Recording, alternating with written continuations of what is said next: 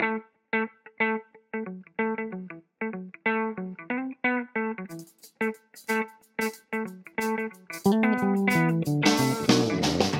this is Professor of Photography Jeff Curto, and welcome to episode number 3 of the History of Photography podcast.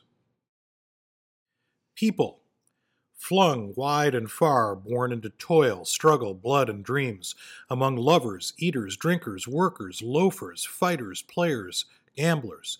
Here are ironworkers, bridgemen, musicians, sandhogs, miners, builders of huts and skyscrapers, jungle hunters, landlords and the landless, the loved and the unloved, the lonely and the abandoned, the brutal and the compassionate, one big family hugging close to the ball of earth for its life and being. Those words by Carl Sandburg, in more than 500 images, are what greeted visitors to the Museum of Modern Art, or MoMA, in New York City when the exhibition The Family of Man opened in January of 1955, 60 years ago this month. Taking up the entire second floor of MoMA, it was an ambitious photographic exhibition that was intended to show its viewers that people are fundamentally the same the world around. The design of the exhibition was unusual. Building on ideas from a couple of previous photographic exhibitions at MoMA, pictures were hung high and low on walls, hung from the ceiling, placed on the ceiling, placed near the floor, some very, very large and others quite small. The Family of Man became the most popular photographic exhibition in the history of photography. The exhibition later traveled, in several versions, to 37 different countries, 69 exhibition venues in all.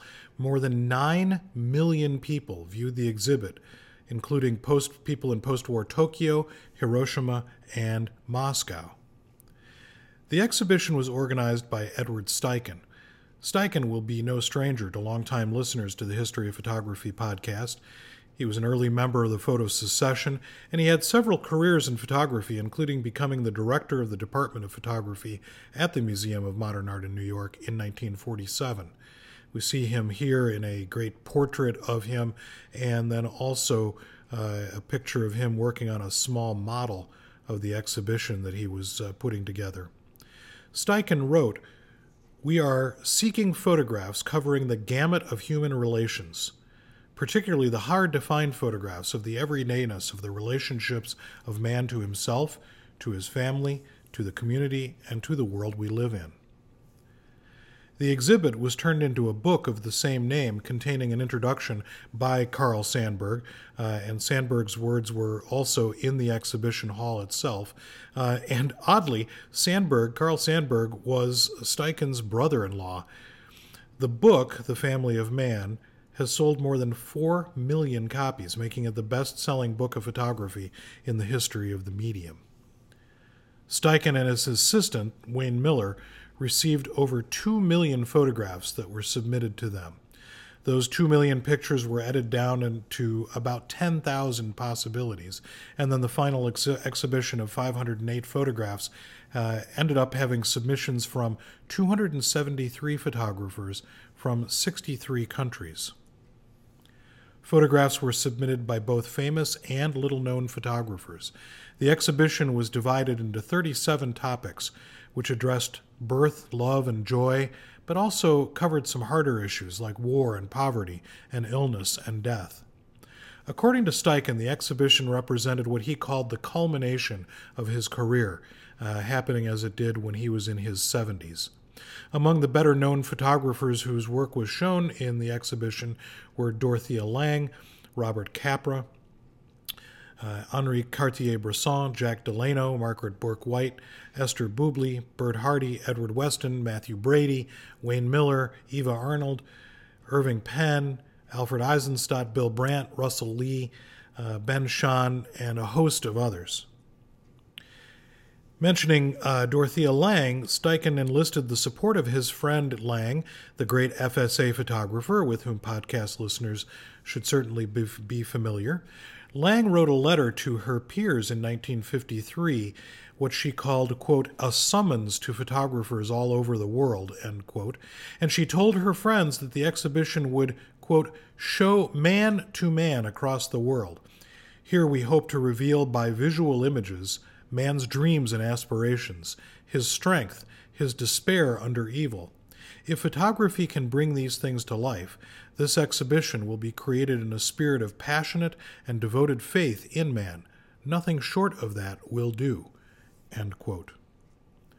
Not only was the exhibition mounted in all of those different venues and also turned into a book, but even Life magazine featured the exhibition in a photo essay which selected 20 images from the show under the title Common Bonds of Man. It's also interesting to note that the entire Family of Man exhibition can now be seen here in 2015 in its entirety, installed as it was at MoMA in 1955 at a gallery in Luxembourg. And I'll link to the site for that show on the webpage, photohistory.jeffcurto.com, the podcast webpage. Again, Steichen's intention was to use photography, a medium that he considered a universal language, to show the universality of the human experience, what Steichen called, quote, "the essential oneness of mankind throughout the world." Steichen's hope was for man to share a common humanity and ignore national boundaries. But we'll remember that in 1955, we were a decade into the Cold War, and a strong anti-communist sentiment pervaded in America. And while the exhibition did in fact contain photographs of people from all over the world, it also later came under fire for being an Americanized version of the world, overlaying middle-class American values, nuclear families, and an overall sense of homogeneity on photographs that still showed dozens of other cultures and peoples. And many have claimed that the exhibition endorses and reinforces racial, sexual, and political repression that existed in America in the 1950s. And it's possible that this is true, and looking at the photographs in the book certainly shows us a dated view of the world. I came across a wonderful and thought-provoking essay by Fred Turner. Professor Turner is associate professor in the Department of Communication at Stanford University. And in his essay, Turner takes this notion and examines it a lot more completely than I can here. I'll link to Professor Turner's essay, which is entitled "The Family of Man and the Politics of Attention in Cold War America" on the webpage. So you'll be able to download and read that piece. It's a really excellent piece. I'd strongly encourage you to read it. Very interesting. Turner writes in his essay, "I want to scrape away several decades' worth of critical disdain and illuminate a deeply democratic, even utopian impulse that drove the show and much of its early audience response to it.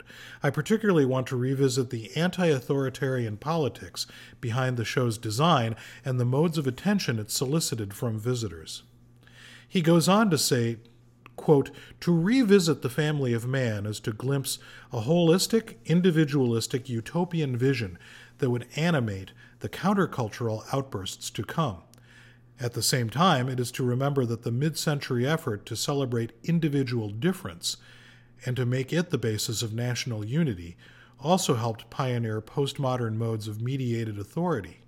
In that sense," and this is still Professor Turner, "in that sense, revisiting the Family of Man provides more than a new view of American culture in the early Cold War. It also offers us a glimpse of the political and historical contradictions behind the image world that we inhabit today." End quote. So that is the end of Professor Fred Turner's comments or quotes from his essay. And really that's the question I'd like to leave you with. In our contemporary world of billions of images that are coming at us every second, can photographs have the same impact that Steichen envisioned for his Family of Man exhibition? Would an exhibition of images of the oneness of the world that we inhabit here in the 21st century have any effect on the way we regard one another as humans? So I'll leave you with that, and thank you for joining me on this episode of the History of Photography podcast. I'll see you next time. Don't forget to check out the History of Photography class sessions available on the web at photohistory.jeffcurto.com or in the podcast feed. And while you're on the web, take a look at my other podcast, CameraPosition.com, a podcast about the creative side of photography.